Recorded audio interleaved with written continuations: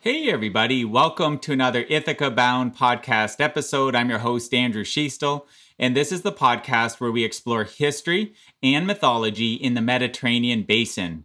Today, I'm joined again with Dr. David Potter for a conversation on the former Roman Emperor Constantine, his reign. And Dr. Potter was on the show in the past. And this episode acts somewhat as a sequel because in the last episode that we did together, we covered Constantine becoming emperor of Rome, which published on April 21st, 2021. So Dr. Potter joins the show again. And as mentioned, we're going to have a conversation more about Constantine's reign as Roman emperor. Dr. Potter is Francis W. Kelsey Collegiate Professor of Greek and Roman History at University of Michigan, based in the U.S. He has written many publications over his career, including authoring a couple books as examples. Constantine the Emperor, which was published by Oxford University Press, and the forthcoming book, Disruption, Why Things Change, which will also be published by Oxford University Press and is scheduled for release in July 2021, so this year. Welcome back on the show, David. Thank you, Andrew. It's very nice to see you again. It's great to see you as well, David. Okay, so let's put some time periods to it first, if we could, David. So what's known about Constantine's life in terms of when he lived, and then the period that we're working from when we're talking about his reign as Roman emperor? Yes. Constantine was born around about 280 in the city of Naissus, which is the modern city of Nish. He was the son of a Roman bureaucrat by the name of Constantius and a woman by the name of Helena. After Constantius was promoted to deputy emperor, Constantine was sent off to be educated in the city of Nicomedia in Turkey in the late 290s. And he remained there until 305, and at which point he returned to join his father, who was now emperor. And in 306, in the city of York, he was proclaimed emperor by his father's staff. He would remain emperor until 337, gradually taking control of the whole empire. He only ruled a quarter of it,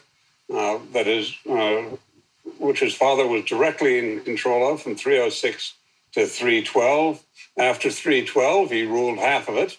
And after 324, he ruled the whole thing. Okay, and in the last episode that we did, and thank you, David, in the last episode that we covered, we spent quite a bit of time at the start on the concept of the tetrarchy.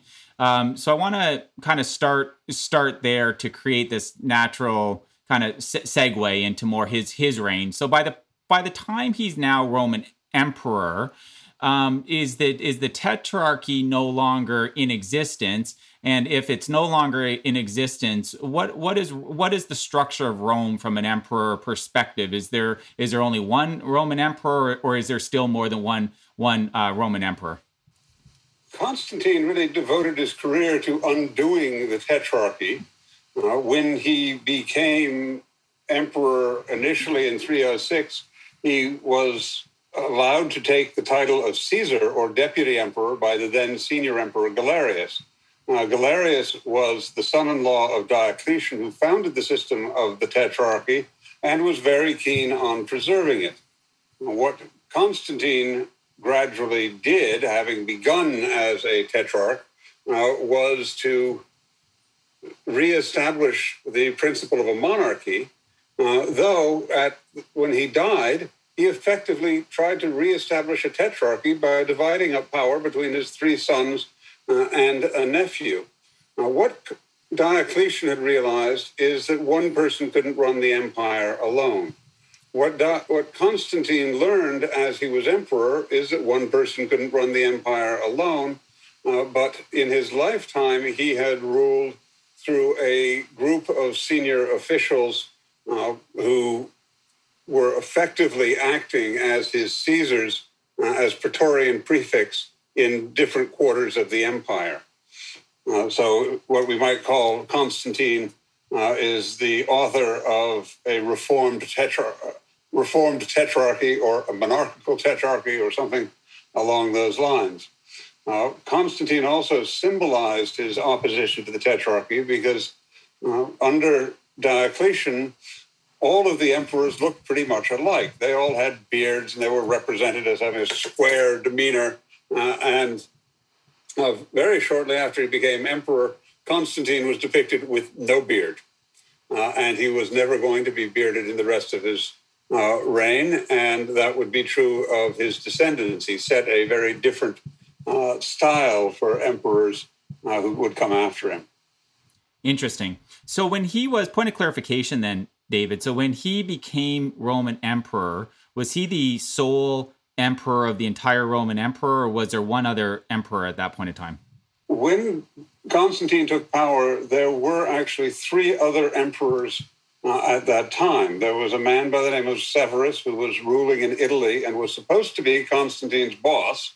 There was Galerius, who was in charge of the whole show, who was tended to be based in the Balkans. And then there was Maximinus Daza, who was ruling as Caesar in the east. Very shortly after Constantine took power himself, Severus was overthrown by Maxentius, the son of the previous Augustus and colleague of Diocletian, Maximian.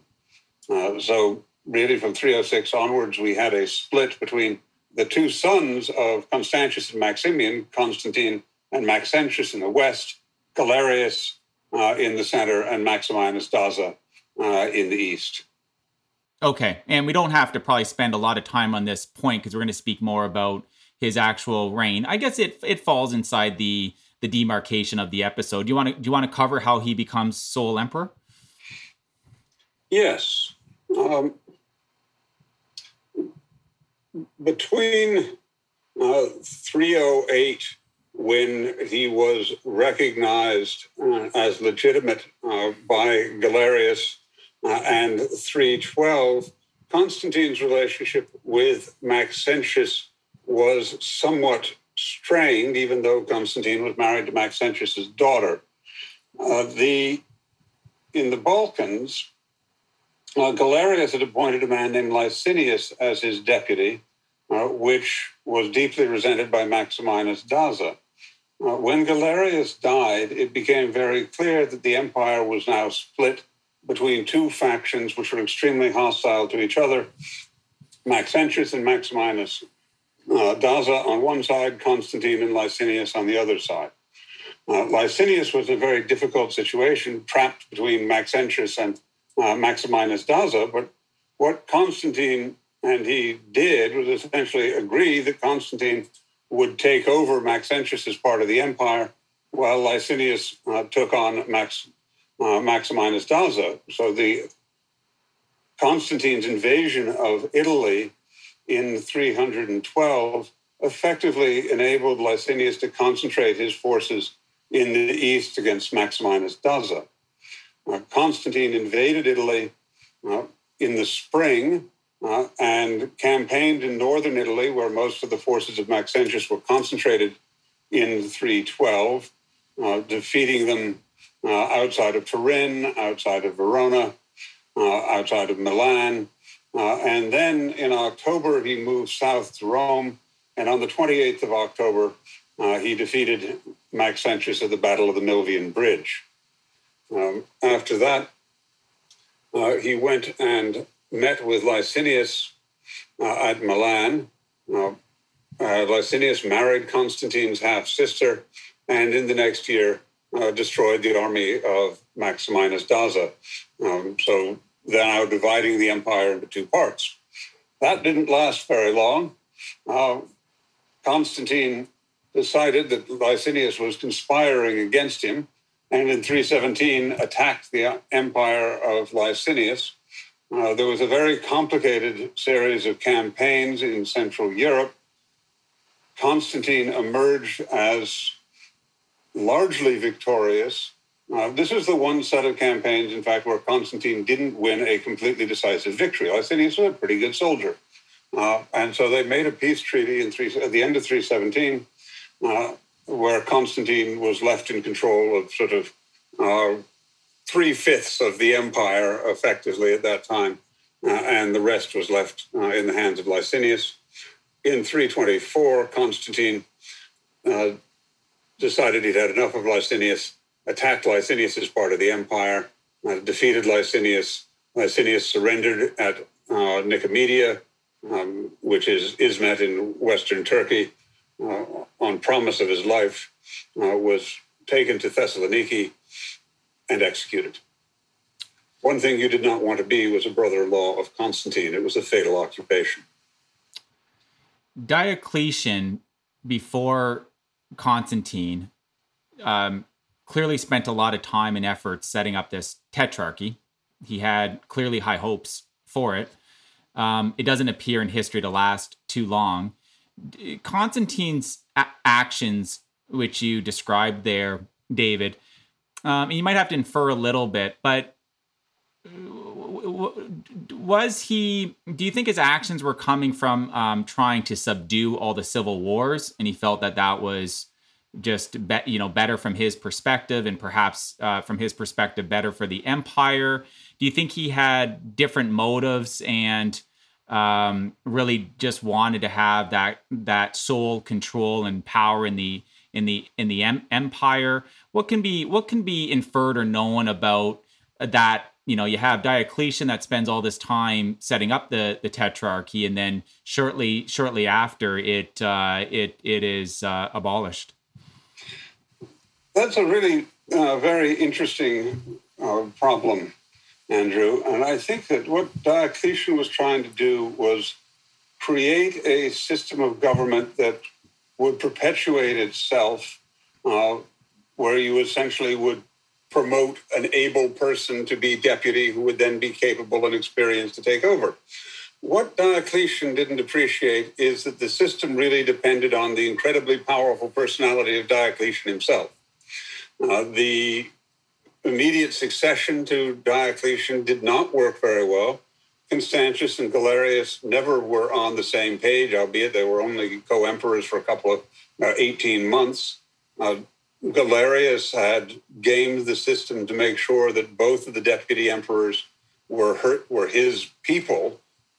So from Constantine's perspective, although Diocletian's system might look like a way of avoiding civil war, what Constantine saw was a system to be gained. And what I think Constantine set himself out to do was to make the system actually work. He understood it could only work if there was a powerful number one person, and that was the person he was intending to be. And so when we look at what Constantine ultimately does, is he keeps the divisions, the administrative divisions, which had grown up under Diocletian and were stabilized under the immediate succession to Diocletian, as administrative districts. These are called prefectures, under bureaucratic control, the senior officials who would report to him. But his notion was very definitely that you had to have a much stronger and more obvious chain of command than Diocletian had. And I think in his own experience, having seen Diocletian, having worked in Diocletian's palace, having worked for Diocletian, he understood what had actually been the case with the Tetrarchy and why the formal system that Diocletian set up could not survive without Diocletian. And dates, you mentioned earlier, it was 308 to 337. That was his reign as emperor? 306 to 337 was when he was emperor.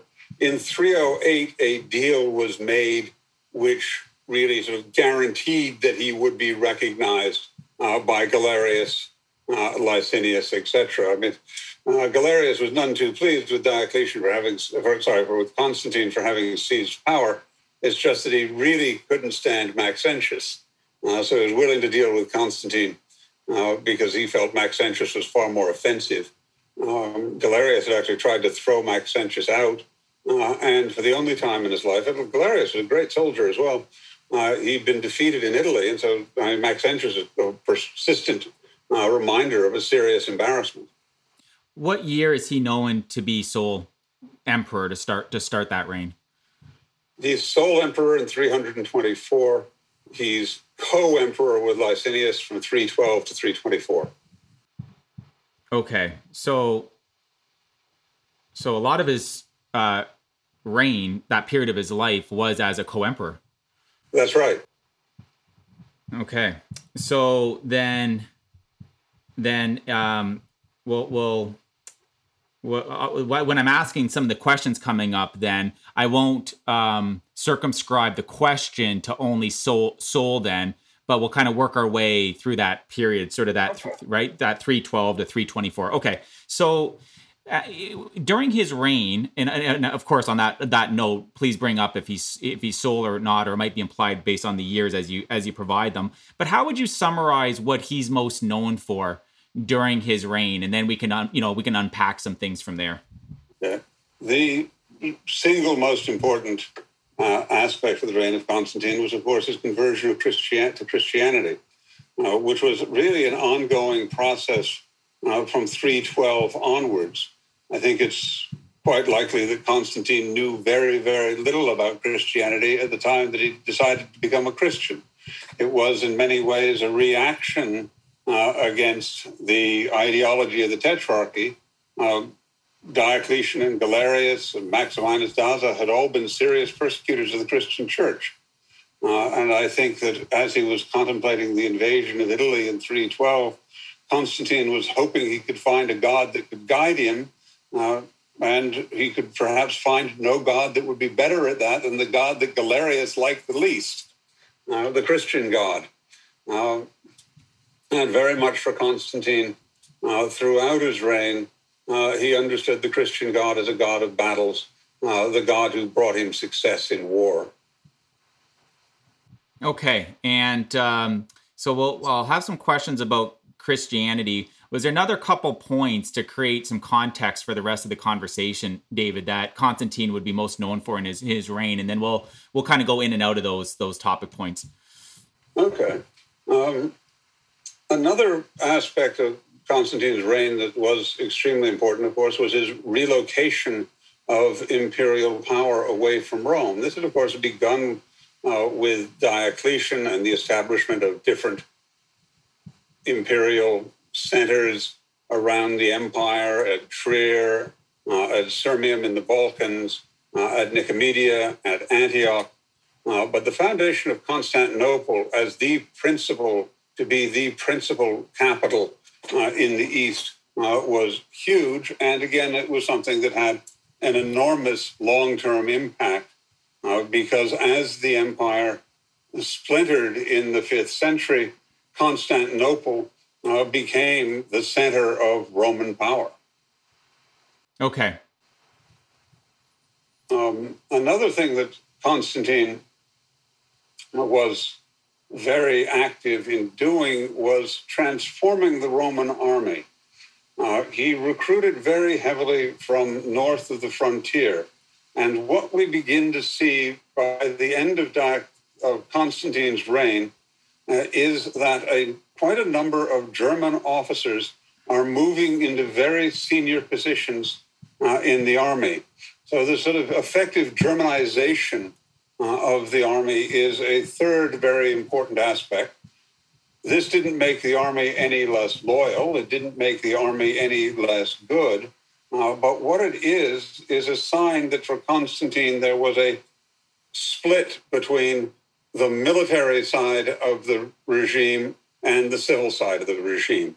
This is something that had begun with Diocletian, becomes ever more pronounced with Constantine. Okay. Well, okay, so this is good, David. Thank you for creating some context, and we'll kind of work our way through these topic points, and maybe some other stuff just naturally comes up in the conversation. So let's go back to Christianity. So what I've heard, and I think it might have come up on this show. I'm pretty confident that it's come up at least once on this show before. Might have even come up in our last episode. I just can't fully recall. But my understanding is he becomes baptized near the end of his life. So if that is believed to be the case by scholars, what's known or inferred about that? And can you speak more about what you believe his relationship to Christianity was? Yes, Constantine was in fact baptized on the last day of his life by Bishop Eusebius of Nicomedia. But he had certainly believed that he was specially protected by the Christian God, and that he had a responsibility for managing the Christian church as a increasingly significant institution in the Roman Empire since 312. There are many stories about Constantine's conversion. The only one that we can, I think, believe is the one that Constantine tells us himself. In 314, he wrote to the Council of Arles. At that time, he said that he was realizing that he had some flaws as a human being. This is one of the most remarkable statements ever made by a Roman emperor to anybody ever, and therefore was seeking for guidance. And he then discovered the God who lives in the watchtower of heaven, is how he describes it. And that God has brought him to new understanding and made him a better person. By the time that Constantine wrote that letter in 314, it seems that he hadn't fully understood he was supposed to be a monotheist. This is also true of other early statements connected with Constantine's conversion, which occur in a speech in praise of Constantine that was delivered just a year earlier in 313. And in that speech, the speaker tells us that Constantine had a hidden and secret meeting with Divine Mind, and Divine Mind revealed to Constantine how it would be that he could invade Italy and be successful in his campaign against Maxentius. The crucial thing is that both the speech of 313 and the letter of 314 indicate that there was a very private, personal moment where Constantine met his God. Later on, because nobody could really fix an immediate moment for Constantine to be converted, people made up all kinds of stories about what happened. The most famous of these stories is probably the one in Eusebius of Caesarea, who wrote a biography of Constantine and a history of the Christian church. And Eusebius says that Constantine, before the Battle of the Milvian Bridge, saw a vision in the sky, and there was a sign of the cross, and that said to him, in this sign, conquer.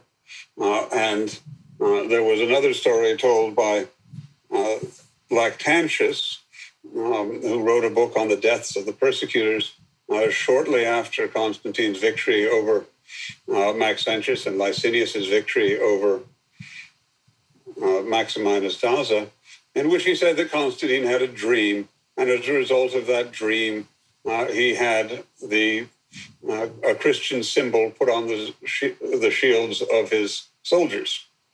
But there again, I think he also has, Licinius had a dream before battles. Lactantius liked people who were going to win battles to have dreams of gods before battle.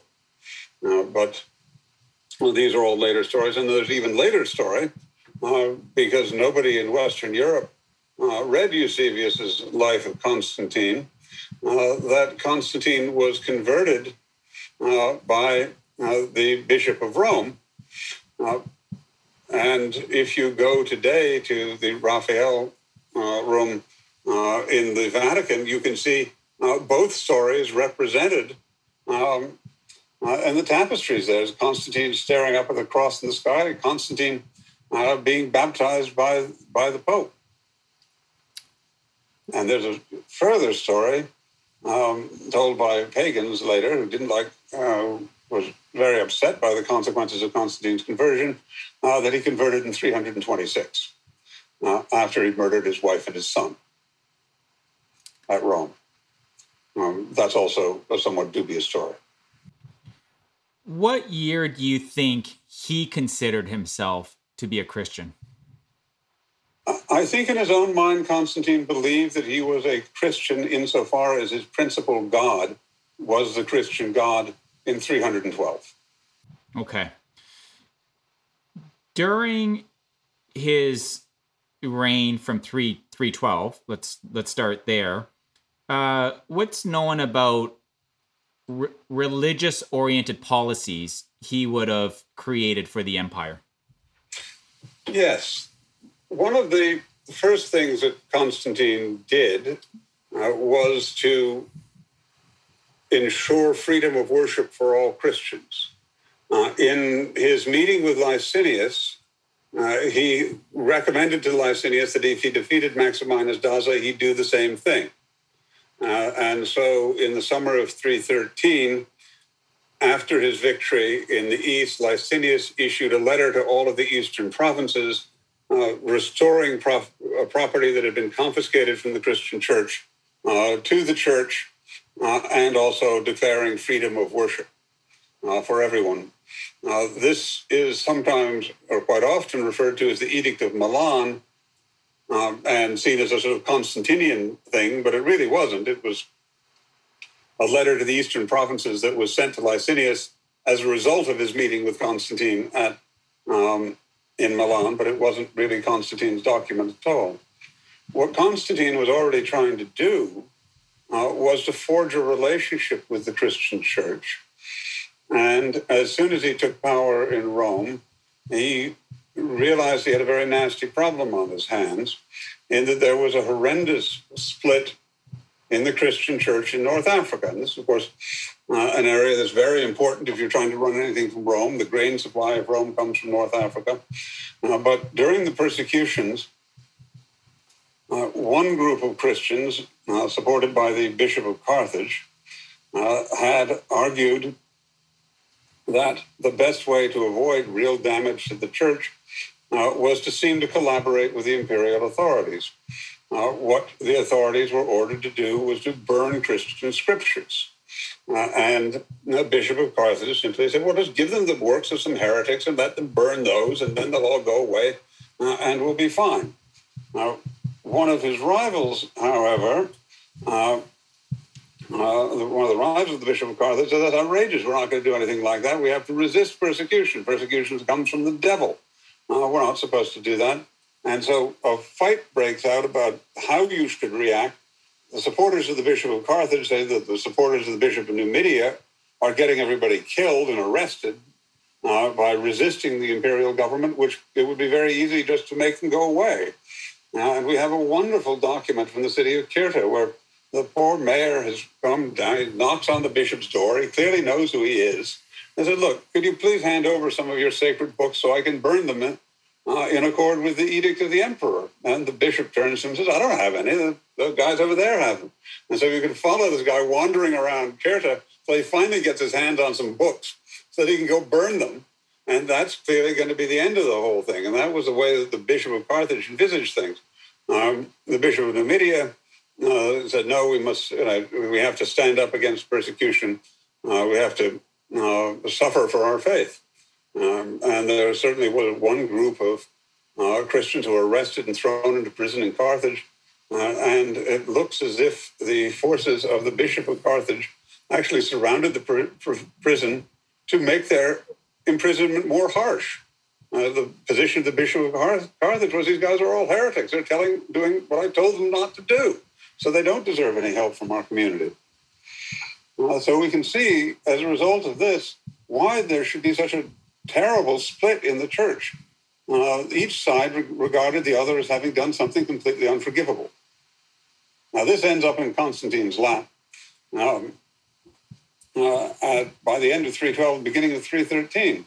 And there's a brand new bishop of the, we say the rigorists, or the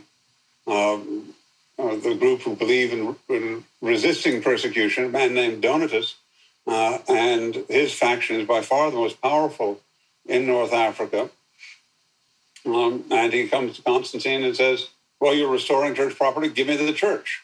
And Constantine says, well, I can't decide this on my own. I've got two different guys who are saying they're Bishop of Carthage. So how am I going to decide this? And this becomes very important at this very moment. He says the Christian church is going to decide what counts as doctrine and Christian policy. So councils of bishops will manage Christian doctrine. I will intervene to make sure that the decrees of that council are carried out. but really it's for Christians to run their own show, and I'm here to help. And so this happens in Rome in 313. The fight continues, goes to Arles in 314. This is the group to which Constantine wrote the letter describing his conversion. The situation in North Africa does not really calm down. And actually, Constantine was on the verge of ordering an actual persecution of the Donatist faction in North Africa, the arrests of Christians in North Africa in 317, 318. And presumably some bishop talked him out of it. Quite possibly, I'd like to think it might have been Lactantius, who at that point was the tutor to Constantine's oldest son. He'd come to Rome. Constantine would probably have known him from his days in Nicomedia, because Lactantius had been the professor of Latin in Nicomedia and quite possibly Constantine's teacher. And what we can see after 317, 318 is that Constantine is very heavily influenced in his understanding of Christianity by the thought of Lactantius. Lactantius had written a book to instruct people like Constantine, the Divine Institutes. And by 325, when Constantine writes to bishops in the East, he quotes his own letter, is largely summarizing substantial pieces of Lactantius. So I think we can see that in this period before 320, that Constantine is coming to a better understanding of what it means to be a Christian. Still not a complete understanding, because in 321, there's a rescript, that is to say, an imperial order to the prefect of Rome saying, if the imperial palace has been struck by lightning, you have to consult the haruspices to see what to do about it. So there's Constantine, the Christian emperor, ordering a pagan rite nearly a decade after he's decided he's a Christian god. But for Constantine, he's really not so much a monotheist in thinking there could only be one God, but really a henotheist, thinking that there is one God who is more important than all the others, and who everybody else is supposed to listen to, which sounds rather like Constantine's vision of being Roman emperor. But he's not going to rule out the fact that these other gods also existed. After all, people have been believing in them for thousands of years. But that's a critical aspect of Constantine, is the notion that Christianity can coexist with paganism. How do you reconcile all these events that occurred, which you outlined very, very well? How do you reconcile that, and can it be reconciled or summed up in terms of the level of tolerance that would have existed in the Roman Empire during Constantine's reign? And did it really vary depending on the region of the empire? For Constantine, I think the experience of the persecution under Diocletian was crucial. He realized that it simply couldn't work. You could not force people to change the way they thought. I think that Constantine believed in freedom of conscience. The result of that is that throughout the empire, there could be an open dialogue between people of different religious orientations. And this remained true throughout Constantine's reign.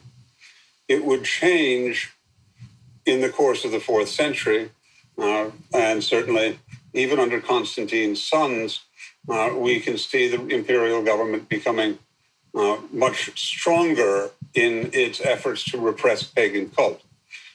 The only temples that we know that Constantine shut down were some oracular sites where Constantine, I think, was quite willing to believe the Christian belief that it isn't the God speaking here, it's a demon, especially sites in Asia Minor, which had contributed to the great persecution of Diocletian, and some sites where Constantine had been told that ritual prostitution was being carried out. So he closed those down really on the basis of immorality, not so much because they were pagan temples. Okay, so moving to the second point of the major 3 points, and again, we might get into other points, but you'd made three major points in creating some context for his reign, David. The imperial capital. So before he founds Constantinople or renames it as Constantinople, however you want to look at that, um, where were laws being issued from in the Roman Empire? The source of law in the Roman Empire was always the emperor. So law would be issued from wherever the emperor happened to be and wherever somebody could come and find him. We have a spectacular series of texts from the reign of the Emperor Hadrian dealing with the organization of public spectacles in the empire. And what Hadrian tells us, I was down in Naples and everybody came to see me so we could talk about how to arrange this. And this is what I think you should all do. So that is very clearly the emperor saying, I'm in Naples. This is where legislation is coming from. In the reign of Diocletian, it was primarily Diocletian who made law. Maximian, there's some evidence for some legislation by Maximian. The deputies were not supposed to make law on their own. This was up to the senior emperor. And under Diocletian, what we also have are efforts to systematize Roman law, to create collections of imperial statements.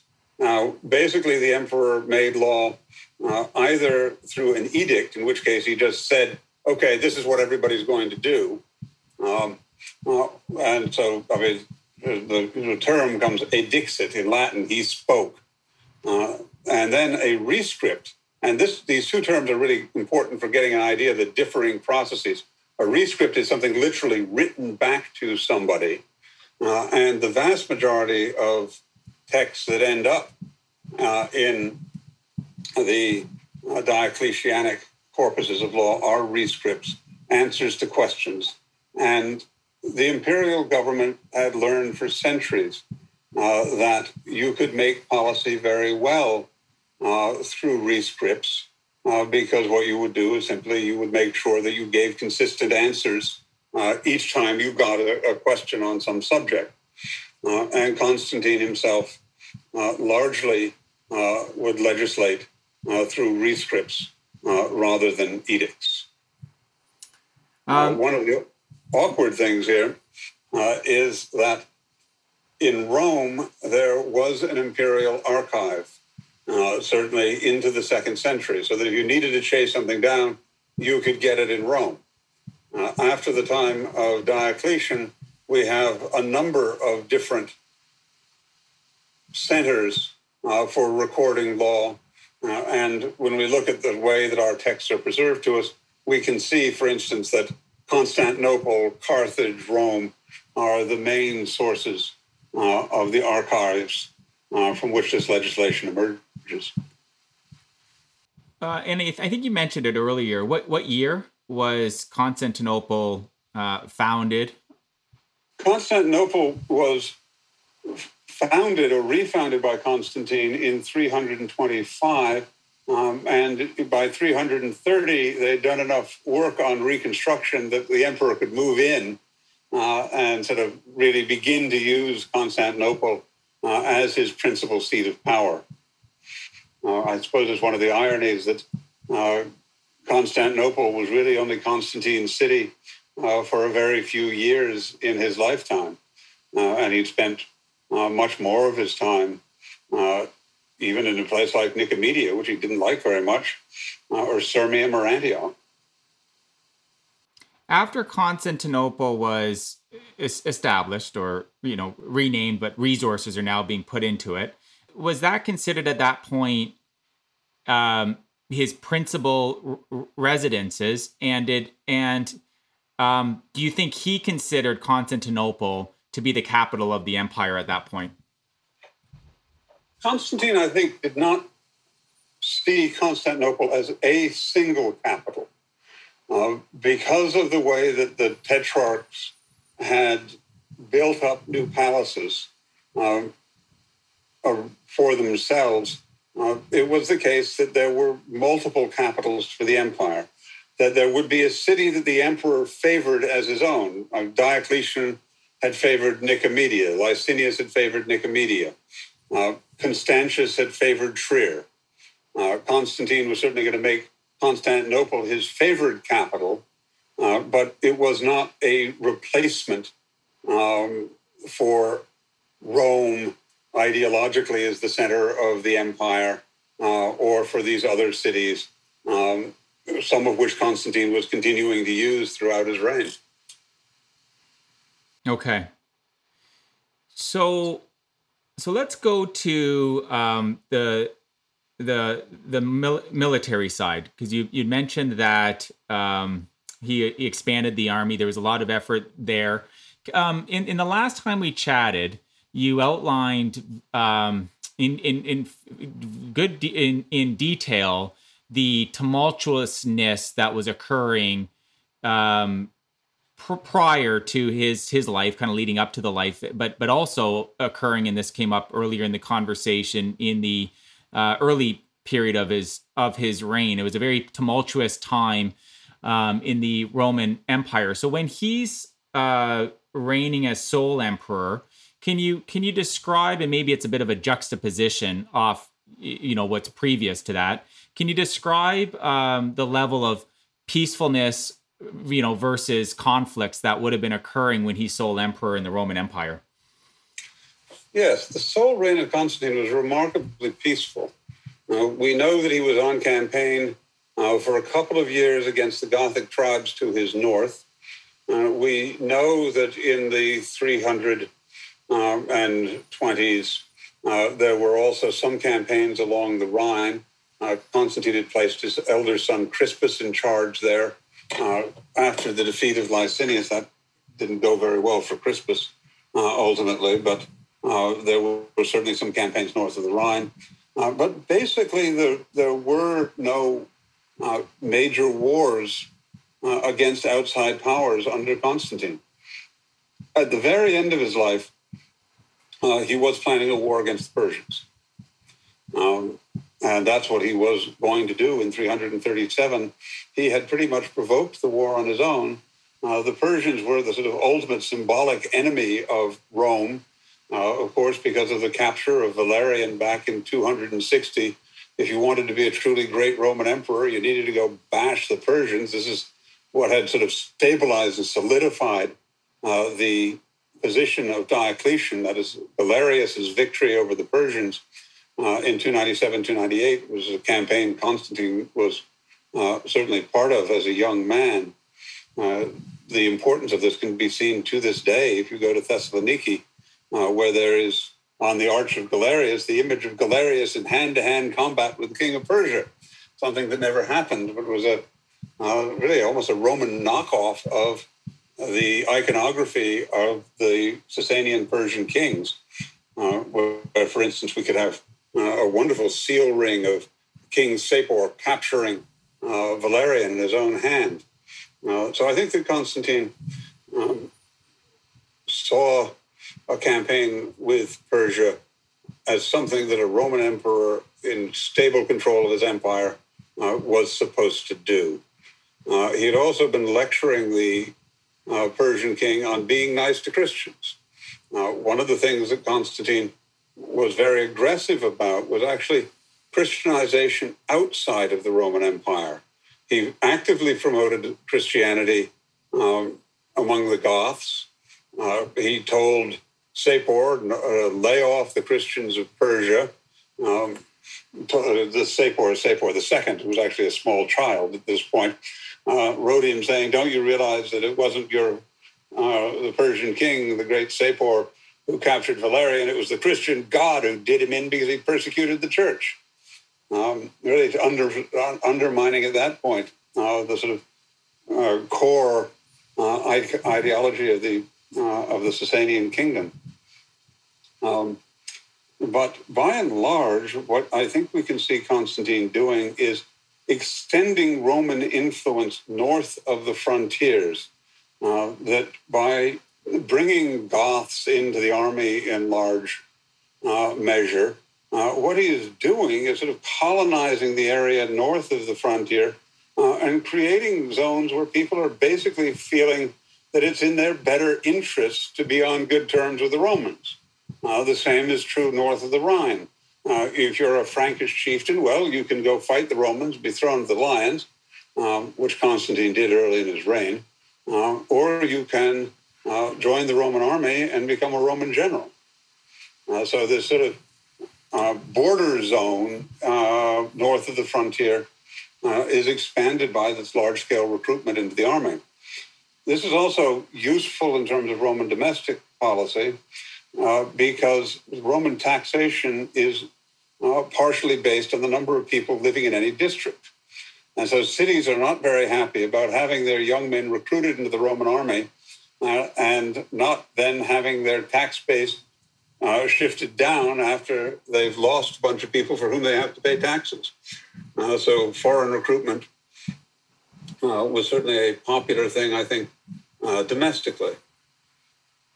Okay, and you mentioned the Sasanians, so I want to clarify. So the Persian Empire that was ruling at this period of time were the Sasanians, were they?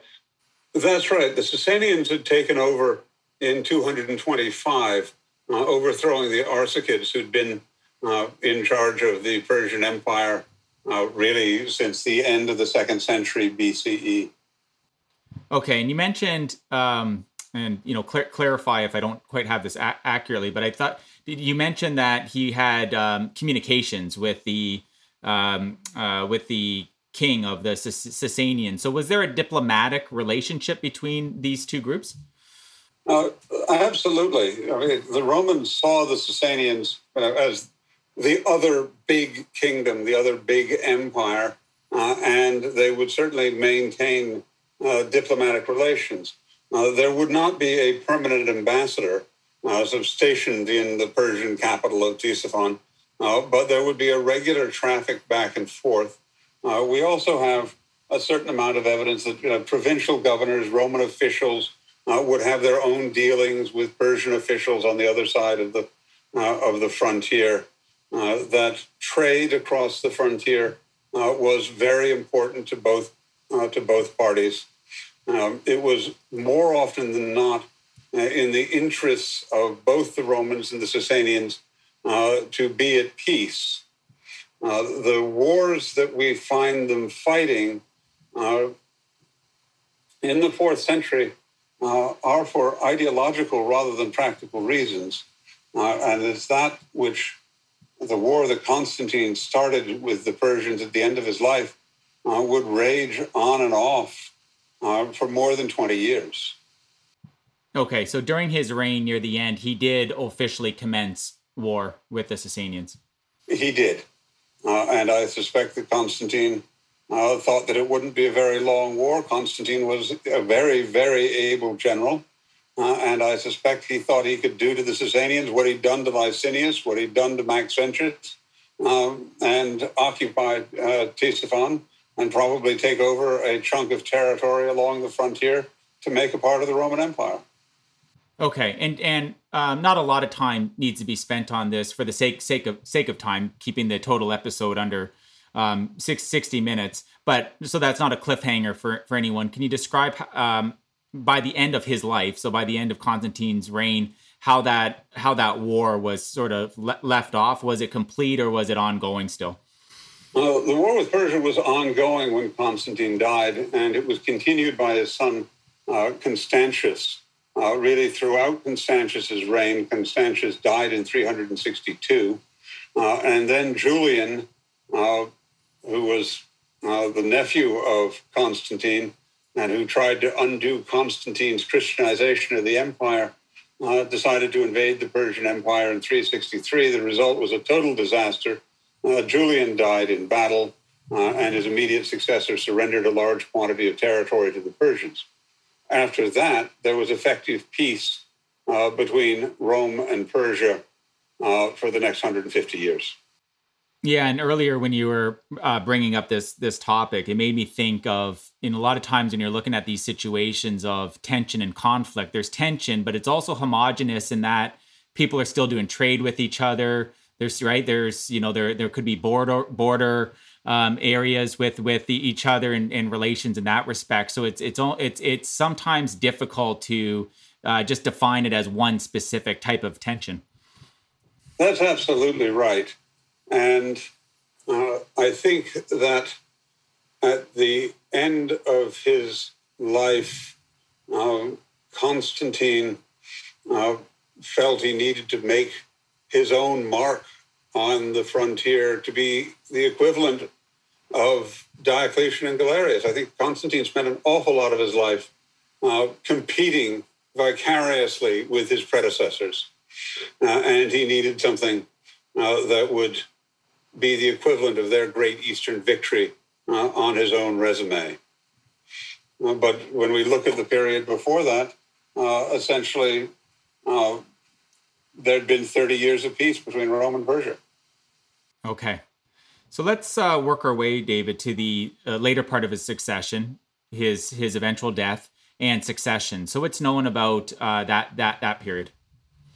Well, much of what we know about the latter part of Constantine's life comes through Eusebius's Life of Constantine, which is not a tremendously accurate picture, because Eusebius wanted to paint Constantine as somebody who was far more Christian than he actually was.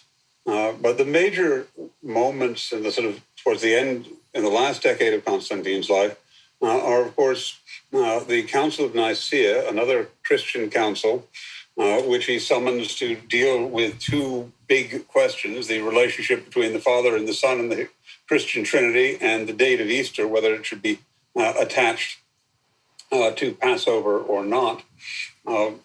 Constantine thought he solved the issue of the relationship between the Father and the Son with the Nicene Creed, which is perhaps the best known piece of Roman imperial legislation of all time. As a typical piece of imperial work, a priest comes into Constantine, an expert comes into Constantine, just as if it was a lawyer. Constantine was consulting, said, okay, this is what you want to do. Constantine says yes, and he read it out, Council of Nicaea, and said, all of you subscribe. Everybody but one person did. And he is increasingly giving advantages to people who become Christian in the latter years of his reign. There's a wonderful letter from Constantine to a city in Western Turkey saying, well, you want to have civic status? This is fine. You have a town council, you have nice buildings, the amenities, everything that you should have to have a city. And therefore, I'm granting you this status. And by the way, I've heard that all of your people are Christians, and I think that makes me especially happy to do this. But what he's doing is showing that being a Christian is a plus factor in dealing with the imperial government. You can't get what you want solely by being a Christian, but it will make it easier for you to get what you would like. He is also, in the last few years of his life, looking to organizing a succession. And in this case, he had a bit of a problem. He had 3 sons, and he had a nephew. And he could have divided the empire up between his 3 sons, one of whom was still very young at this point. But he decided, in fact, to effectively recreate the tetrarchy and divide the empire up between his 3 sons and his nephew Domitius. That's a plan of succession failed almost immediately when Constantius arranged the judicial murder of Dalmatius, and also a number of other members of his own family. There was clearly a great deal of tension in the family about how what their relationships were going to be going forward. Are the 3 sons of Constantine and Fausta the only ones who count?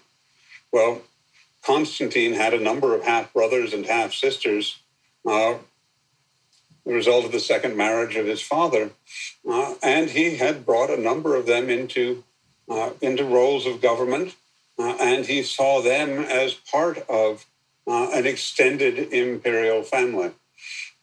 It also looks as if Constantine's most senior officials favored a four-part succession because what that would essentially do is leave each one of these senior officials in post running his quarter of the empire.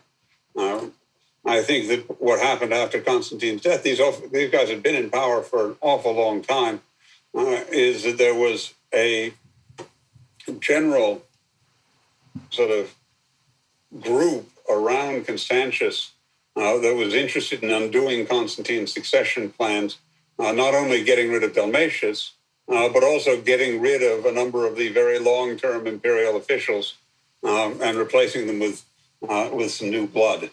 I think we get a sense that by the time that Constantine died, there were many people who had felt that his regime had stagnated. What's known about how he died? We don't have any real details. We're told that he set out to be baptized in the River Jordan outside of Nicomedia. He suddenly fell very ill and died very rapidly. Okay. And that's all we're told. Okay. You have a book coming out very soon, Disruption, Why Things Change. You highlight and feature Constantine first in the book. Is that correct? That's absolutely right. Because I think the long-term consequences of his conversion to Christianity and the way that he did it changed the intellectual direction of the ancient Mediterranean world. By adding Christianity into the mix, it created a far more organized intellectual system that had been there before. What I also think is very important about Constantine is how he did it. He is an example of somebody who can affect radical change by showing people a way to do something different rather than compelling them. And the most successful big changes that we've seen in history result from creating, as Constantine did, a new middle ground, a new area for discussion, and a new way forward and avoiding compulsion. I always enjoy speaking with you, David. Thanks for coming on the show again. Andrew, thank you very much for having me. So on that note, everybody, Disruption, Why Things Change, again, that's scheduled for release July 2021. And the other book that is also germane to this conversation that is out and available, Constantine the Emperor. I'll drop links to both the books in the show notes on the ithacabound.com's associated subpage to this episode. David and everybody listening, as always, wishing you a marvelous journey. Bye for now. Hey again, if you enjoyed today's episode, please subscribe to the podcast, and I wish you a bountiful rest of your day. Bye for now.